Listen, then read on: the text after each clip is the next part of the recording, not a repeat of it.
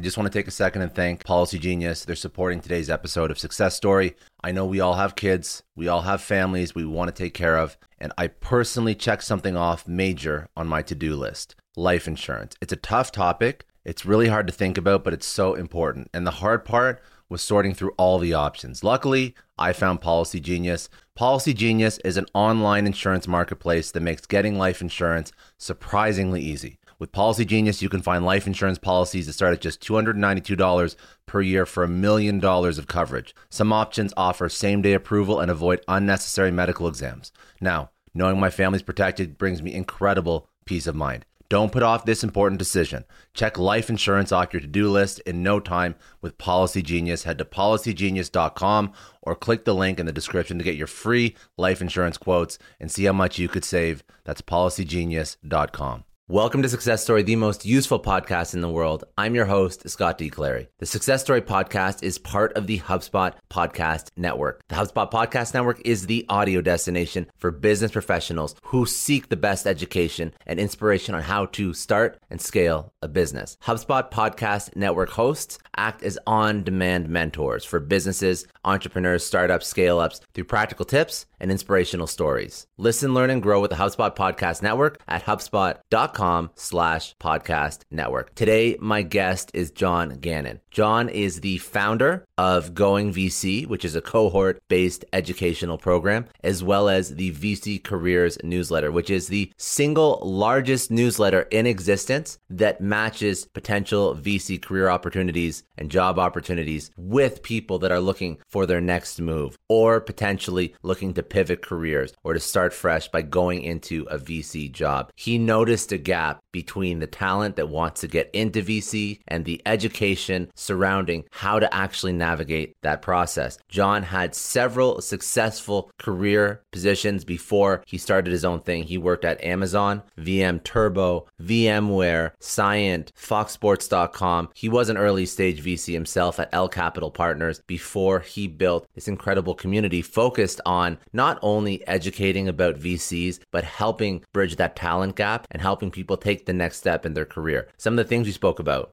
how to get a job in venture capital, how do VCs make money, tips for people that are looking to pivot in their career and to go into VC. We also spoke from the entrepreneurial perspective because he works with so many VCs. He's worked with startups. He's been a VC himself. What should entrepreneurs look for when aligning with a VC? What type of value add does a VC bring to an entrepreneur outside of potentially just money? And then, of course, we spoke through his origin story and some of the things that I spoke about, how he basically built his career, built his side hustle that's now turned into a highly profitable business, Going VC and VC Careers newsletter, while he was actually still working. So VC lessons, entrepreneurial lessons for any entrepreneur, but also entrepreneurial lessons for somebody who's looking to start a side hustle. John has some great tips. So without further ado, this is John Gannon, founder of Going VC and the VC Careers newsletter.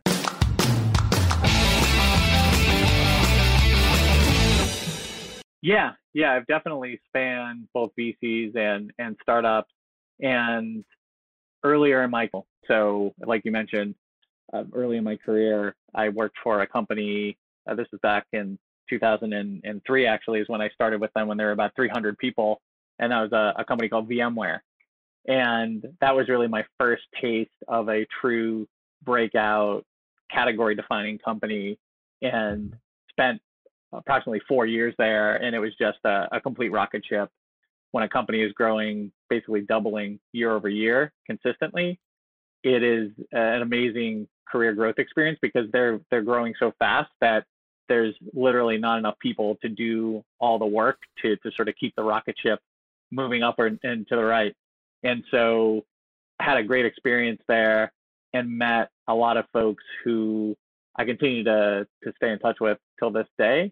The other thing that it really helped me sort of do is when I later decided I wanted to move into the venture capital space after business school, having been fortunate to be at a category defining company, that was something that was incredibly helpful to me when I was trying to convince venture capital firms that I was someone who could come in and actually add value to what they were doing on day one and be differentiated in terms of the types of investment opportunities and investment thesis that I bring to the table.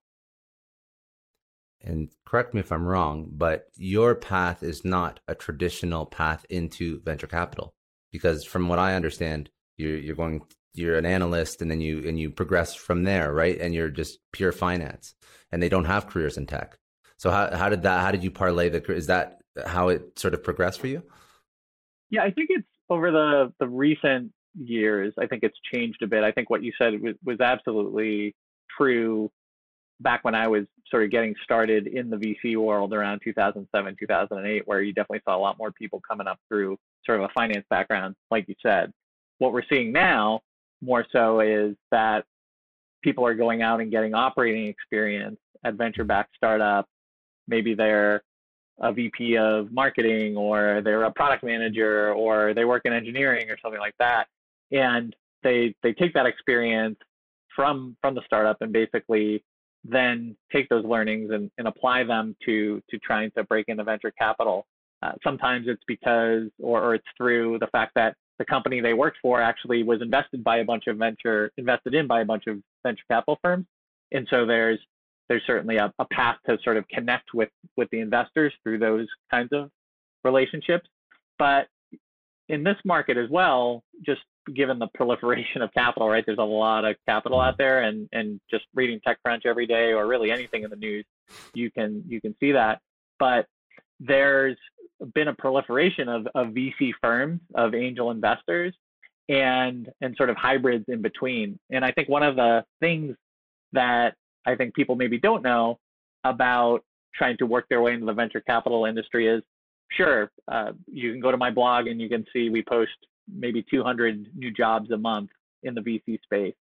But for all of those jobs, there's a whole set of opportunities that are actually completely off the radar, with firms who just simply choose not to sort of share those opportunities publicly, but end up hiring through their networks and referrals and things like that, which has a variety of challenges as well, especially when you look at VC in an industry where, from a diversity inclusion perspective, has not done well at all. Mm-hmm. But there are multiple ways to sort of get involved, and one more piece of that, which I think is really important and sort of ties into some of my work with Going VC, which is really a platform business where we have a cohort-based education program, but tied to that, we also have an investment arm. And we've gone out and we've invested now in close to 20 early stage companies. And we've also built out through our community a scouting network, where the people who are in the program, if they choose to, can actually go out, source companies, do due diligence on those companies, and Going VC Partners, which is our investment arm, will actually invest in some of these companies. And so that's, for me at least, right, clearly I didn't apply for that job. It's something we just kind of created as part of Going VC. And we see similar things now where you're seeing angel investors really kind of professionalize their work in a way where, instead of writing 10 or 25K checks on a per deal basis, they're actually rounding up maybe hundreds of thousands of dollars from people in their network, and then as a single face to the entrepreneur, writing a single check into their company, but basically bringing along all this capital that they've in essence raised on behalf of that entrepreneur. So there's a lot of interesting things going on. So I want to go into some of those nuances of the current state of venture capital. But first, I want to just understand, because you've built out something very impressive. Forget the fact that you have tons of learnings about venture capital investment. I guess, why did you even start this venture? Why did you start building this newsletter, this cohort, and this community? Because you had a successful career. And just walk me through, I guess, the timeline a little bit, because you said it started back in 2008. Were you still actively part of L Capital or another firm at the time, or were you back into tech? Yeah, happy to walk through the origin story. For me, it really started in 2006 when I got that phone call from the director of admissions at Columbia Business School saying that I was accepted and that I was going to be enrolling in early 2007. And the reason that was important in the overall journey is because I don't remember sort of why I decided to do this, but I decided to start blogging. I think it was even that day about my business school experience. And so during business school, I was blogging frequently about specifically what it was like to go to Columbia, about my specific program. And as I did that, I sort of enjoyed doing it, but I also enjoyed getting feedback, outreach from folks who would come to me either in person or email me and say, hey, I read your blog. It's great. I'm learning a lot about Columbia. It's got great tips. And you know, that really is energizing to get that kind of feedback. And so I knew what that felt like, even though what I was writing was really for a very sort of specific and frankly quite small audience at the end of the day. But I carried that with me when I graduated because I went through what everyone who's gone through a venture capital job search knows is an extremely long job search process. So venture capital is not the type of industry where it's a 3 to 6 month search. It's usually at least a year and maybe even multi-year. And so I spent all of my time in business school really trying to break into the industry. And through that process, there wasn't actually a lot of information out there like there is today. So again, rewind like 12, 13 years. There were folks like Fred Wilson, Brad Feld, who were blogging. Then there were a few other folks, but it wasn't to the degree today that we have, where there's literally hundreds, if not thousands, of VC blogs and a lot more transparency around this information.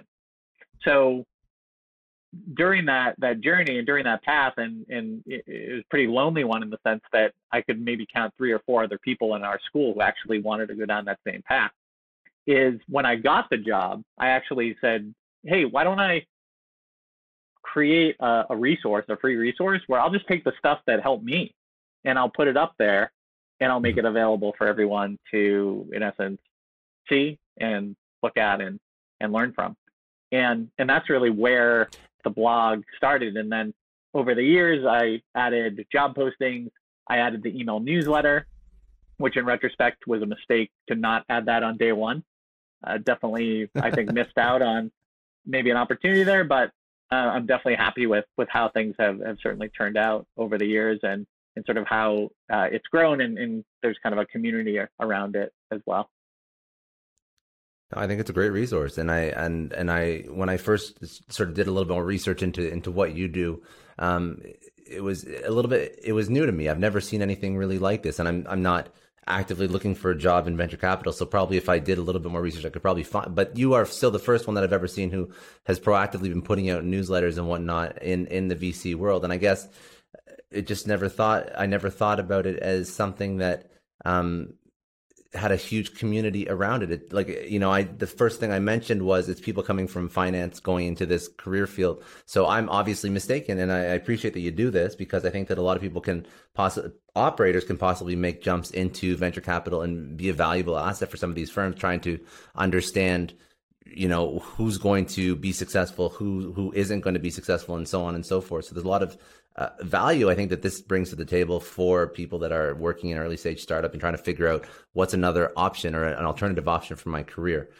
So I guess the question is, you teach these things probably in the cohort in the newsletter, but what are some tips for people that do want to get a job in venture capital? What do they need to do? Because you mentioned it's not an easy process. Yeah.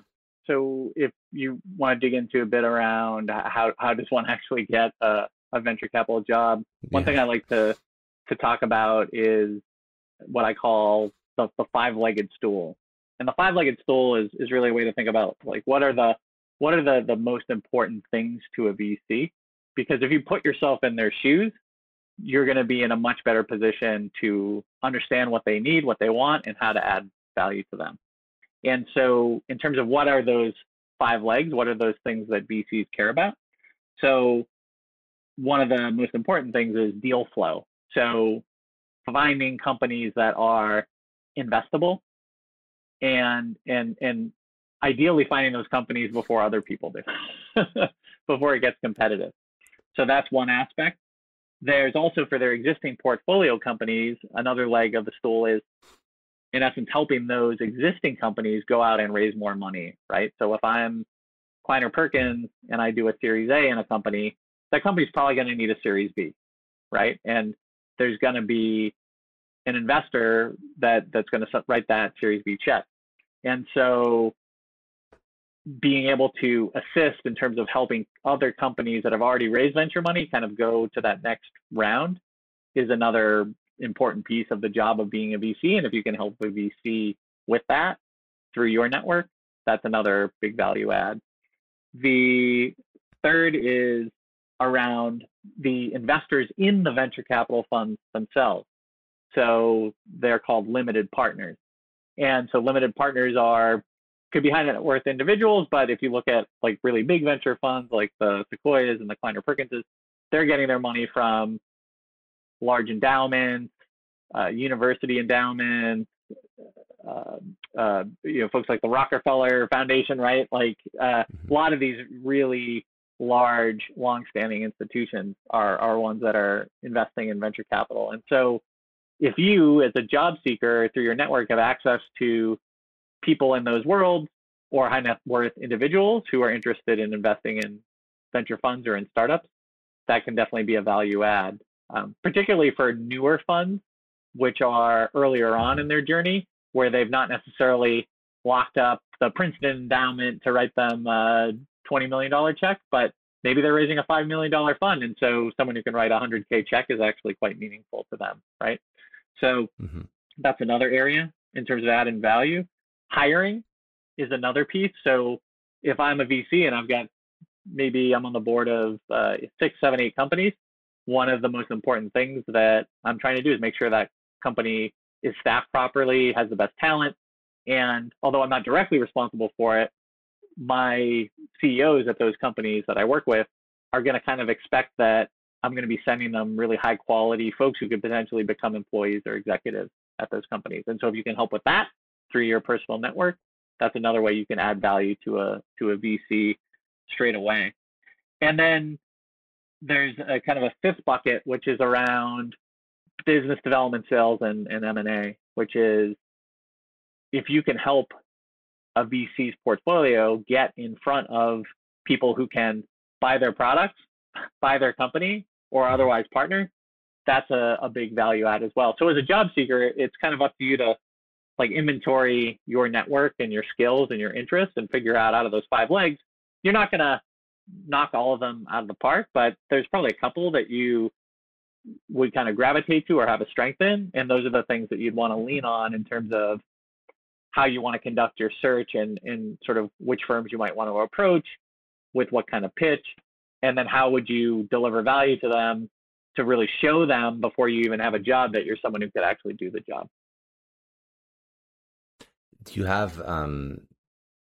have examples of how somebody would show value? Because it seems like for some jobs, it seems like a simple project or something could show some sort of value to a hiring manager. But for a venture capital firm, would it be an introduction to somebody? I guess it depends on what value you bring to the table. But it seems like it's a big ask before you even sit down with somebody to show value. So do you have an idea of how you could do that? So to make sure I understand the question you're asking, how specifically can a candidate show value in one of those areas? Yeah, sure. So deal flow is a great one to talk about because it's one that's critical, right? To a VC, they have to make new investments. And so they need deal flow. They need to be ideally getting to these companies before other folks do. And so an example would be maybe you went to school with a bunch of folks who, out of that group, there's a few who maybe they started their own businesses while they were in school. Or maybe they were just like insanely smart and they were the kind of people where you looked at and you said, that person they're going to really do great things in their career. So if you are in touch with those kinds of people could be your childhood, could be from your college experience, could be people you've worked with previously, kind of keeping tabs on what they're working on. And if you see them working on a new thing that looks like something that could fit into the venture-backed startup space, i.e. a software company, an internet company, right, those types of things, then if you're trying to build relationships with VCs, those are the kind of folks where you want to try to be that connection basically between the people from your network and the VCs, because it's very compelling if you're starting to develop a relationship with a VC, to be able to come to them and say, hi, this is I'd like to introduce you to my friend Jen. She started this amazing software company. She was at the top of our class at Penn State, and I really would highly recommend that you take a look at this company. And oh, by the way, they've already got some paying customers, or whatever the case may be in terms of their status. Like, that is a great way to both deepen a relationship with a VC, but also can give you a reason to get in touch with VCs as well. One of the things that I talk a lot about, and we focus on in our Going VC program, is developing what we call an investment thesis. And an investment thesis is really your sort of unique view on a certain sector or market. And by sort of a well-defined view, what I mean by that is having the ability to deep dive on that entire sector, the companies that are in that sector, both the big ones that are maybe public and also the smaller ones that are just getting funded, and everyone in between. And then having a really specific angle in terms of which types of companies in that sector you would invest in and why. So as someone who's trying to get in touch with VCs or get them interested, it's also quite compelling to actually create almost in a written form. Pretty commonly, you might see a 15, 20 slide deck that really articulates that thesis. And I've seen folks in our program create these investment thesis, sort of document them, and then share them out on LinkedIn. And I just emailed my list about this actually a couple of days ago. There was a team of folks who were in my Going VC program, 2 people. They created an investment thesis around ag tech. They posted it, and the post got over 30, I checked the other day, got over 30 comments and over 100 reactions, and even got an inbound, at least one inbound, that's the only one I know about, there could be more, from a VC who said, hey, I saw this investment thesis, I'd love to talk to you, right? Which is what you want. But then it's going the other way, where they're coming to you, which is obviously superior to you going in and sort of asking someone if they have any kind of opportunity. Very interesting. Thank you for breaking that down. So the one other thing that I really wanted to unpack, because again, if somebody isn't in this space, they may not know, how do VCs make money? And I got this point. I was reading your blog and I was learning about carry, and I don't know much about carry. So I'm curious about where the money comes from. What are the expectations going into a career in venture capital? Are you expecting to, make as much money as I'm assuming somebody would presume they would in venture capital, which outside looking in, it seems like they all do quite well. Or are the expectations a little bit out of touch with reality? Yeah, for a junior investment professional, there's probably better ways you can make money. So I definitely wouldn't say you might do better as an investment banker in your early career than you would as a VC. For the funds that are successful, they are generating carried interest, like you said, and sort of the way it works at a high level is these VCs, right? They have investors in their own funds, right? So let's say they go out and raise, just to keep the numbers simple, a $10 million fund. Well, the way carried interest works is if they invest that 10 million and then they get back that 10 million plus another 10 million, right? So they've basically doubled the money. And I'm simplifying it a bit. There's a little more nuance in here, but this is basically how it works. Yeah. No, that's good. So that 10 million in gains, what the carried interest is it's a piece of the gain. And typically with most venture firms, that percentage is 20%. So if we talk about 10 million in gains, 20% would be 2 million. And gotcha. If you're looking at early stage venture capital, it could be 6, 7, 8, 10 years if a company actually sells, right, and generates returns, right? A lot of these flame out. Yeah. So in terms of a way to get rich quick, it's definitely not that, because you need to have a fund that's generating positive returns. And like I said, it takes a long time for that to happen. Now, for funds that are larger, they it can be more financially lucrative, even without the carry, from the perspective that if you look at a firm, like a very large firm, like say a Sequoia, their lifetime as a fund, but it's billions, right? And the other piece to VC comp is it comes out of they call it a management fee, which is like typically around 2% of the total amount of capital, and it's taken out each year, and it kind of trends down over time because the investment cycle sort of slows down as you deploy more of the capital. But if you think about a firm that maybe has 2 or 3 funds running in parallel, which you often see because a firm may raise a fund and then raise another one in 2 or 3 years, those management fees kind of stack up. And so salary wise at the larger firms, you could definitely expect to have a base salary that's a bit higher than at a firm that, say, maybe only has $50 million in assets under management. There's just not as much of that. That 2% is just a lot smaller. Is because you said there's a surplus of capital, because we see so many companies being invested in. Is this do you feel like the industry is reaching a point where many of the investments will no longer see positive returns, or fizzle out, or flare out, or die out, and there's poor investments being made? Like, one notable is WeWork, and obviously that's a sort of like a Hollywood style investment that didn't go so well. So do you see more of these events happening, or do you think it's a healthy market and the companies that are being invested in are going to yield the returns that are expected?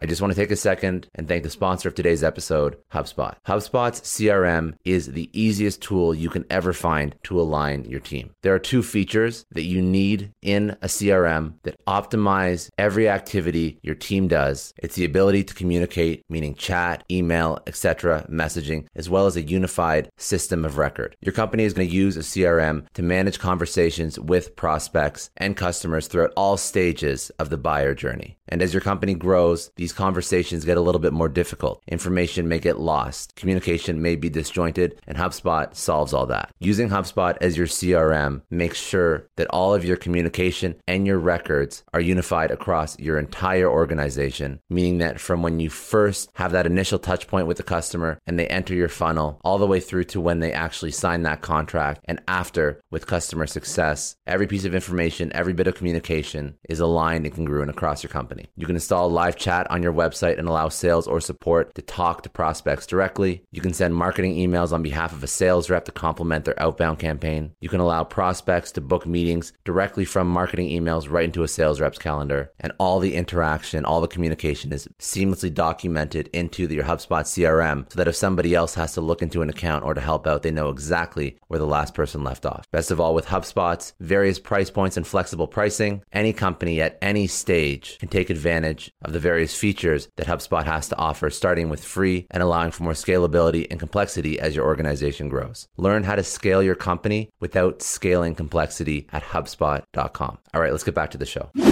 Well, with so much capital going into the industry as of late, there's, and I think this would be true even rewind 4 or 5 years ago. Like, there's always going to be companies that maybe shouldn't be funded, but someone's willing to fund them, so they raise money, and many of those companies will flame out. But I think what's maybe more interesting is that valuation, sort of the price at which the companies are being invested in, are universally up across the board. So later stage companies, pre-IPO companies, growth equity sort of stage companies, those valuations sort of started to go up, I would say, first in the last few years. Mm-hmm. But now we're seeing it trickle down, mm-hmm. where even companies at the seed and pre-seed stage are seeing those valuations up. I couldn't quote you an exact percentage, but they're definitely higher directionally than, say, 3 or 4 years ago. And so what that means for the VCs is, in some cases, because they're not able to buy as much ownership in these companies for the same amount of capital, the return profile is potentially going to be lower. Now, VC is a hits business. So if they invest in the next Uber, if they made $1 billion versus 900 million, like, it sort of comes out in the wash. And Yeah. I don't think anyone's going to complain if they returned, 50, 60 times the amount of capital in a fund to their investors, which that would be a smash hit, by the way. That doesn't happen all the time. No, I know. Now, what about for the investor though? Like flip the script. So for the investor, if companies are being they have higher valuations,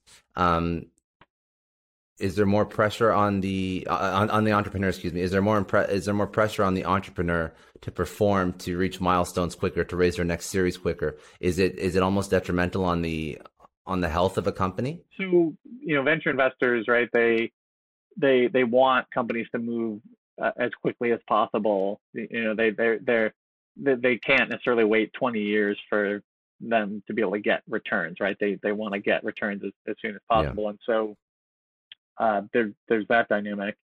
Another dynamic is VCs, they want to see their companies frankly get marked up by other firms in subsequent rounds. And this can come into play, especially with newer firms where maybe they're trying to establish a track record. And so they're not going to have a company exit necessarily within 2 or 3 years, but if they can show that there's been some markups of existing companies where they went on, raised another round at a higher valuation, that's a positive for that firm. And I think specifically in this market, what we're definitely seeing is more preemptive financings where you'll see a company maybe raise a seed round, and then 6 months later, they'll raise a Series A opportunistically, whereas normally you wouldn't go out and raise an A 6 months after you raise your seed. You'd probably take that seed a year or so and then go out and raise. So I think that's a good example of sort of the level of froth, I guess, in the market. Mm-hmm. And would you recommend, again, for entrepreneurs, we mentioned before how operators are moving into venture capital roles. Do you recommend that entrepreneurs find roles that prioritize operators on their team versus firms that don't? I don't know if that's a fair question, or if firms exist that don't have operators. I'm sure some do, smaller ones. What's your opinion on that? In terms of how to position yourself as an entrepreneur, if you're looking to break into VC, there's a couple of angles you could take, and you would have to suss it out based on the firm. So there's some VC firms that very clearly, you look at the staff, it's all former operators, right? So those are definitely firms that would probably look at your background as an entrepreneur, and that would resonate to a certain degree with them. Not a guarantee you would get a job or anything, but that would be almost like table stakes to even sort of get in the room with them. Yeah. But I think there's also an angle where, I've seen firms where they're sort of lifetime investors and were not operators, but they saw value to bring an entrepreneur in to basically round them out, because I don't think there's any world where that background is not valuable when it comes to investing. Like operating experience, I think it always helps. It probably sometimes can create some challenges as well, but overall it's a net positive. So I think in those cases with firms who maybe don't have a strong operator, to sort of position yourself as that you could sort of maybe fill that gap. I don't know if I'd say it as bluntly, but I think that might be more the angle that you'd want to take. No, it's fair. That was my, I guess it was just wondering where you should end up as an entrepreneur. Where can you provide the most value, but also at the same time, where's the best environment for you? That's also important if you're looking for a career. I was actually referring to as an entrepreneur trying to raise money, but also in the sense of looking for a career option. That also makes sense to me. One thing, and I guess to pick your brain on the current state of investment, explain to me something, and I'm trying to understand this. I'm trying to wrap my head around it. So SPACs. So why are those more relevant now? I know they've been around for a while. What place do they have in venture capital? I know that Chamath took, I guess it was social capital. Sophia Holdings, and they bought a 49% stake in Virgin Galactic. Bill Ackman raised a $4 billion SPAC. These are all obviously topical now. What place do they have? Are they going to be relevant long term? Are they just a fad? Are these things that people should care and learn about? Just curious. Yeah, on SPACs, I'll admit I'm not an expert, but I'll give you my quick take on it, and folks can run with it or not. With SPACs, it seems like it's really another vehicle for a company, its shareholders, to in essence experience an exit, right? So there's SPACs, there's obviously traditional IPOs, direct listings, right? Secondary sales, where you have companies just selling, or people within companies selling shares on the private market. So it's another, I guess, tool in the toolkit in terms of getting liquidity for employees or existing investors. So they're just another, they're another vehicle. It's something that can be used, but in terms of, your expertise, like if somebody's looking for a career, these have no bear. These are just something else that you should understand as you start to venture out into this world, as something that could be an option that you may have to, I guess, facilitate with an organization or a company you're trying to take public, because that's obviously the end goal, I'm assuming, through the various rounds, and then you have the end goal of actually IPOing or doing some sort of public listing. Yeah, for VC job seeker, if you will, you definitely want to understand SPACs. You want to understand what sort of the major news around them in terms of, are there some SPACs recently that are tied to certain high profile companies, but it's probably not the thing you're going to run into day to day as a VC. It's, okay, if you were going to put like on the priority list of like having great deal flow versus understanding SPACs, like understanding SPACs wouldn't even be on the list, frankly. Gotcha. Okay, gotcha. Oh, fair enough. Okay, so that was pretty. I appreciate that. So we went pretty deep on some advice for people looking to get into VC and venture capital careers. Is there any other points that you wanted to bring up? Because I wanted to just pull out some career lessons from you over your career that will be good for our audience. But is there any other pointers, tips for people that want to go into venture capital careers that we didn't touch on? That I wasn't smart enough to ask you. Let me know. Happy to share one other thing that I think is super important. When I actually think it really applies to all careers, but it's particularly important in a well-networked industry like VC and startups, which is going to your interviews, whether they're formal or informal, over eventually a cup of coffee, because we can actually spend time with people in person again now, is really coming with a prepared mind about how you can help that person, and like having a couple specific ideas in mind, and using the 5-legged stool framework that I talked about. There's no reason that before you have that next interview or that next coffee meeting, you couldn't take 15 or 20 minutes to think about that person, that firm, and then look into your LinkedIn, your Rolodex, whatever you like to use to sort of track who you're connected to, and come up with a couple of ideas for them. And I do this myself. I was meeting with the CEO of a company backed by NEA and Benchmark. It's an enterprise software company, and I was meeting with the CEO, and before I met with him, I went to their jobs page and I saw who they were hiring, and then I went to him and say, "Oh, I saw you're hiring for this position. There's someone I know who could be great. Do you want to talk to them?"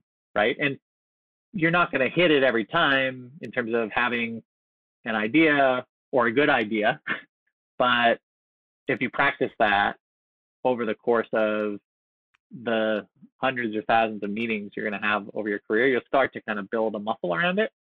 And it's just an opportunity to really add value immediately to someone and really make a great first impression, right? VCs meet a ton of people, and it's hard to be someone who they remember, and doing things like that can A, help them remember, and B, if you get back in touch with them, they're more likely to remember whatever the thing is that you suggested or that you helped them with, or that connection you made.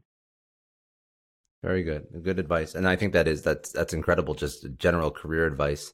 You made a good point that in an industry that is as high networked, where they do see as many people as they do, because that's literally every single day is meetings with brand new people trying to pitch them on themselves and their product and their company. You have to show a little bit more. You have to bring a little bit more to the table to stand out. So that's very, very good advice. Okay, so some lessons from your career. I want to understand just a few items because you've had success in building your community, your newsletter, your cohort. So as you've built this out, what was the biggest challenge that you faced in building this out, and how did you overcome it? These things in terms of in the venture capital space over the course of my career, these different programs, courses, the newsletter, et cetera, it's really time. And how do you maximize your time so that you're able to work on those things, you're able to get a reasonable amount of rest, you're able to spend time with your family. I'm married, I have 3 kids. So that's critically important to me. If you're working full time somewhere and you're doing these other things, right? How do you balance it all? And so I would say one of the best sort of career decisions I made, and this was going on, I want to say maybe 7 years ago now, is I hired a virtual assistant and I had them help me with everything from making appointments for me with the doctor to putting up content on my blog. And it really taught me that you can get an incredible amount of leverage if you're willing to delegate even things that you might by default say, oh, I can just go do that myself. Like, oh, I can call the doctor myself, or oh, I can find a store that sells that thing myself, right? But actually delegating it and being able to do that delegation in a way that is not dependent on time. And what I mean by that is, if on a Saturday I remember that next week I need to go and find a gluten-free birthday cake, which is like a real thing that's like I've had to do, is being able to email someone and say, hey, I need to find a gluten-free birthday cake and I need to be able to pick it up next week, and for them to go and do that legwork. And that's kind of a personal example. And then on the side of the blog, for example, started within the last several years posting actual jobs to the blog. Originally it was just career advice, and then I started posting jobs, and I would not personally be able to post the 150 plus jobs that I post on that blog every month without help, right? It just wouldn't happen. And so being able to really scale that by first working with a virtual assistant, and now I work with a bunch of folks who are sort of part-time who work with me on that, versus a virtual assistant who's kind of doing all manner of personal assisting and professional things. So that is one thing I would say is, anyone who, just to keep it simple, if you're making, say, 100K or more a year, I would argue that you should have an assistant. Yeah, very good advice. Very good advice. And actually, that's the number one thing that I think that people who are just starting to do their own thing haven't acclimated to and really gotten used to, hiring somebody to do these small little things that you think you can do. Why can't I do them myself? That's silly. I'm not going to pay somebody. But the second you do that, you realize the momentum of the thing you're building or the thing you're doing. It just seems to take off. Like it's incredible, because then you realize, like you said it perfectly, the leverage that you have. Very, very, very smart advice. And I do think that, if you are making over 100K, there's better things that you can do with your time, regardless of whether or not you have a side hustle. But at the end of the day, I'm a big fan of building out your own personal brand, obviously. So I think that everybody should be focusing and trying to do that regardless. But no, very, very smart. And okay, I wanted to throw one more thing in, because I'm really passionate about this topic, and I don't actually write or talk a lot about it, just by virtue of I focus a lot on VC stuff. But in terms of building, like it may seem daunting to I have to go and find this person and hire them, and then I have to figure out what to give them, right? There's 5, 6, 7 steps, and you're not even going to get to step 2 before you're like, this seems like too much, I'm not going to do it, right? But you can really start to build that muscle by using task-based virtual assistant services or marketplaces. So Fiverr is one where you can hire someone to do a very simple task for you. It could be proofreading a document. It could be some basic internet research. There's one I use Fiverr. There's one I use called Fancy Hands, which is like kind of a funny name, but basically it's a task-based virtual assistant service. I am going to be doing some travel soon, and so literally last night I was pinging them with a bunch of requests, kind of researching the place we're going and things we should do and where we should eat and things like that. And those are very low risk ways to like learn how to work with an assistant or someone who would have the same profile as an assistant. And just like starting there and like kind of building that muscle, and you'll have an aha moment when you do that. Like when you send someone a document to proofread and they find 6 things that you wouldn't have found, and it made your work better, it made your blog post better, maybe it made the thing you're going to give your boss tomorrow better, right? Like I just there's a lot of opportunity, and I think venture backable type opportunities in and around that space. Not necessarily virtual assistant companies, but I think there's a world where, again, there will be a lot of people who will have either dedicated or they'll be leveraging some of these per task type of services to kind of give them superpowers, basically, to allow them to be 10x more productive in their day job or 10x more productive in terms of whatever business they might be building.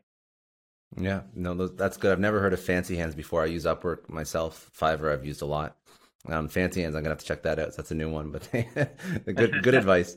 Okay, what would be one lesson that you could tell your younger self? One lesson that I could tell my younger self would be that there is no such thing as a once in a lifetime opportunity.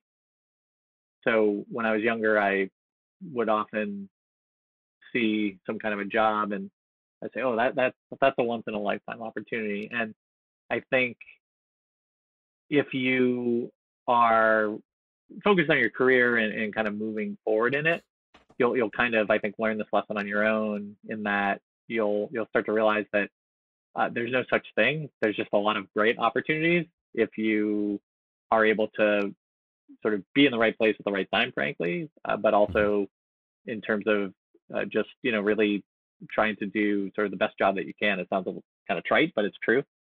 And, I think those things, if you're doing those things and catch a few lucky breaks or meet sort of the right people along the way, that you're going to see lots of things that seem like once in a lifetime opportunities. So kind of nullifying the whole once in a lifetime opportunity.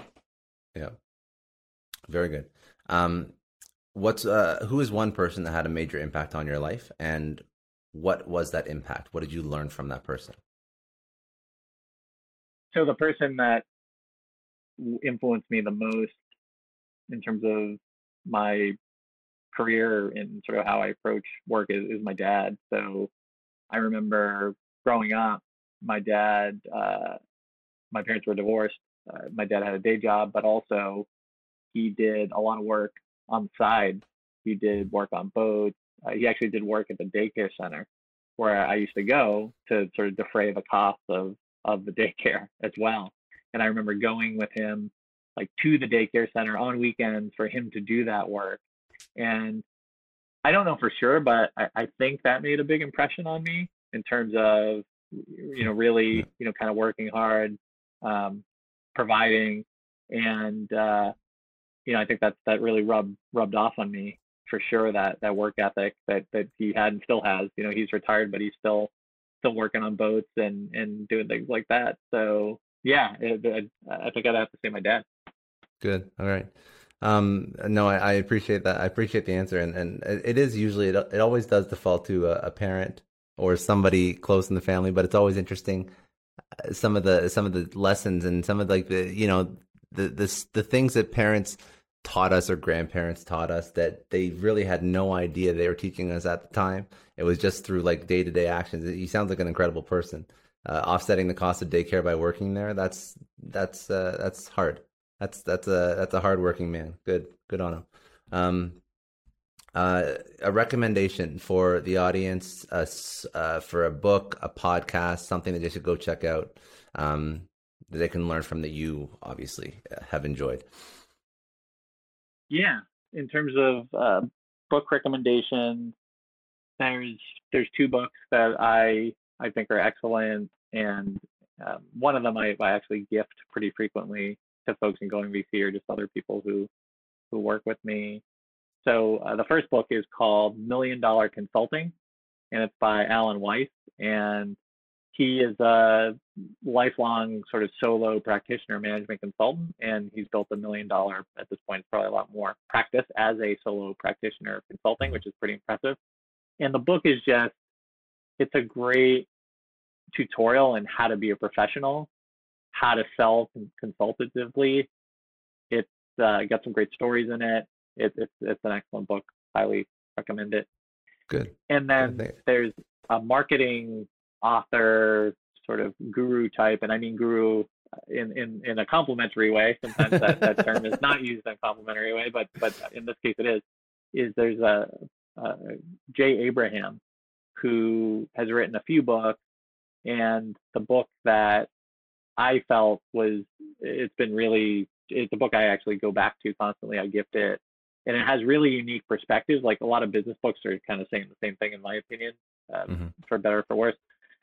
This is a book with a lot of unique ideas I've not seen anywhere else, and it's called Getting Everything That You Can with All That You Got. I think that's the title. I'd have to go back on Amazon. It's a bit of a mouthful of a title, but if you look up Jay Abraham on Amazon, you can find his book. It's got a white cover, black writing on it, and it's great. And one of the things he really pushes in that book, calls it the strategy of preeminence, and that is really a strategy where, similar to what I was talking about before, where you're really trying to figure out, how do I add value to this person that I'm trying to work for, or this person that I want to partner with, or this person that I want to sell to, and really coming at it from a perspective of helping them and sort of thinking of them as, as almost like a trusted friend. What would a friend do to really help this person move forward with whatever they're trying to do?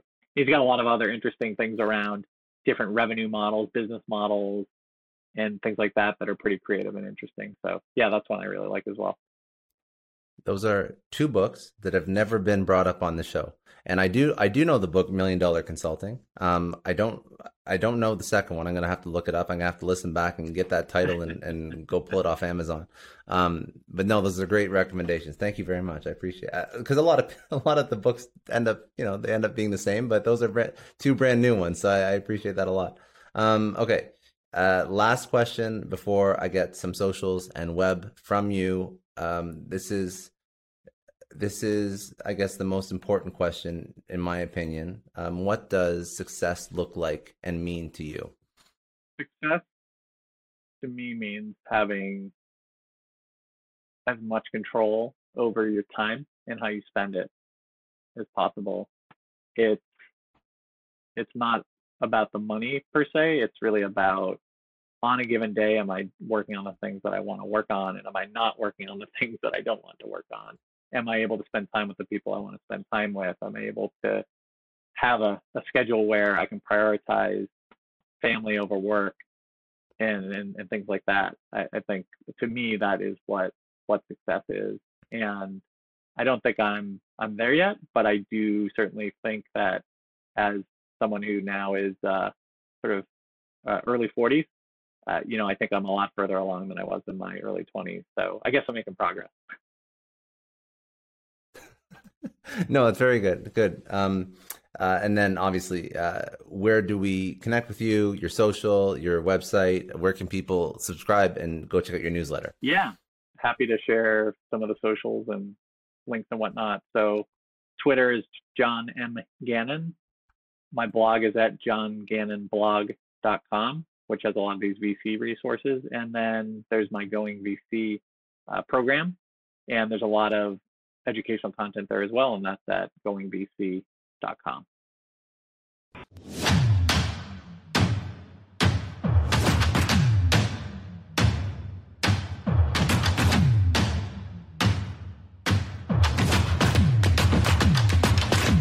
I know a lot of entrepreneurs listen to this show, and NetSuite has been a huge supporter for entrepreneurs, for business owners, because there's one thing that we all know. Business is about making money, and it's about your bottom line. And the less you spend on the nuts and bolts of running your business, the more profits you keep. But these days, everything is costing more. Supplies, people, shipping. It squeezes your margins, and I've been there, juggling multiple systems for finance, inventory, you name it, each with its own costs and its own set of headaches. That's why I made the switch to NetSuite by Oracle. It's changed our company. Think about it. NetSuite is one of the top financial systems out there. It puts your whole business on one platform: accounting, finance, the works. One data source for everyone. There's no more mismatched info. And because it's in the cloud, it slashes your IT costs. No more servers, no more updates. Just access NetSuite from anywhere. With one integrated suite, your overhead drops big time. And here's the real win: efficiency. Everything's connected in NetSuite. Costs are ridiculous lately. Find a proven way to reduce your expenses and get better performance out of your team. It's a no-brainer, and that's what NetSuite offers. Over 37,000 companies have figured this out already. You have to join them. Right now, through to April 15th, NetSuite's got an incredible, flexible financing plan. Check it out and see the savings yourself at netsuite.com/Scott Clary. That's netsuite.com/Scott Clary.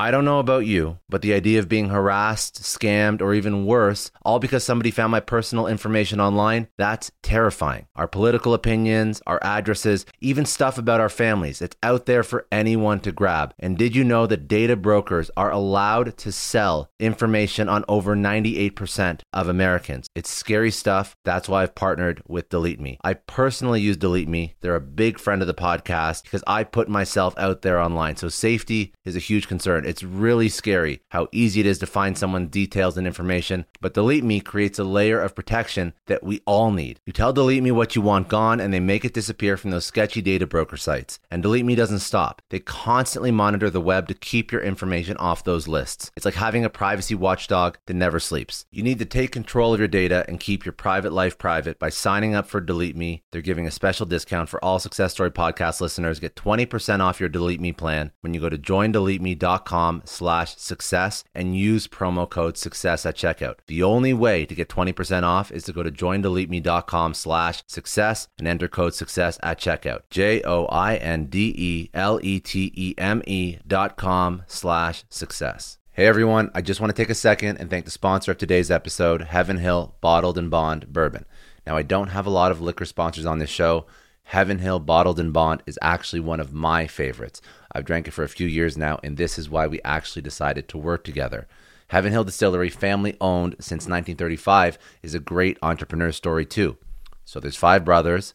They filled their first whiskey barrels back in 1935, and their legacy still lives on today. Heaven Hill Bottled and Bond is aged over 7 years. That's 3 more than required by the Bottled and Bond Act of 1897. This means the best quality, the best purity, and the best consistency. This is not just average bourbon. It's the winner of the double gold medals at multiple 2023 World Spirits competitions, and they've won the very prestigious Triple Still Award. It's a very big deal in the liquor and bourbon world. Heaven Hill Bottled and Bond boasts an exceptionally smooth oak flavor, while its aroma offers a sweet blend of caramel and smooth vanilla. If you love bourbon, you need to try Heaven Hill Bottled and Bond. Available nationally, look for a bottle at your local store. Heaven Hill reminds you to think wisely, drink wisely. Think back to your last few days in the office. Did any of them leave you feeling really accomplished? Not the kind of day where you're running around like crazy, but where you've made real progress on something that matters. Because being busy doesn't always mean being productive, and I bet we've all been there. And maybe it's time to rethink what it means to get things done. Today's episode is sponsored by Belay, and what they help you do is, instead of getting sucked into emails and to-do lists, they help you delegate tasks and focus on big goals. They can connect you with top-notch US-based talent who are ready to take on those time-consuming tasks that bog you down. Let's be real. There are way more important things you could be doing than bookkeeping or wrangling a packed inbox. They have virtual assistants to handle all of those pesky administrative tasks, or accounting professional to take care of all your financials. But here's the best part. You don't have to waste weeks searching for the right person. Belay's personalized matching service works quickly, sometimes matching you with the right talent to take stuff off your plate in under a week. Are you ready to try a different way of working? Check out Belay's list of the top 25 things you can delegate to a virtual assistant. It might just change your business and your life. Text SUCCESS, that's SUCCESS, to 55123 to get the list and to start transforming your to-do list with Belay. Thank you so much, Indeed, for sponsoring Success Story. For all business leaders out there, Indeed is a lifesaver. See, we're always driven by the search for better, but when it comes to hiring, the best way to search for a candidate isn't to search at all. Don't search, match with Indeed. If you need to hire, you need Indeed. Indeed is your matching and hiring platform with over 350 million global monthly visitors, according to Indeed data, and a matching engine that helps you find quality candidates fast. You're going to ditch the busy work and you're going to use Indeed for scheduling, screening, messaging, so you can connect with candidates faster. And Indeed doesn't just help you hire faster. 93% of employers agree Indeed delivers the highest quality matches compared to other job sites, according to a recent Indeed survey. Leveraging over 140 million qualifications and preferences every day, Indeed's matching engine is constantly learning from your preferences, so the more you use Indeed, the better it gets. Join more than 3.5 million businesses worldwide that use Indeed to hire great talent fast. And listeners of this show will get a $75 sponsored job credit to get your jobs more visibility at Indeed.com/Clary. Just go to Indeed.com/Clary right now and support our show by saying you heard about Indeed on this podcast. Indeed.com/Clary. Terms and conditions apply. If you need to hire, you need Indeed.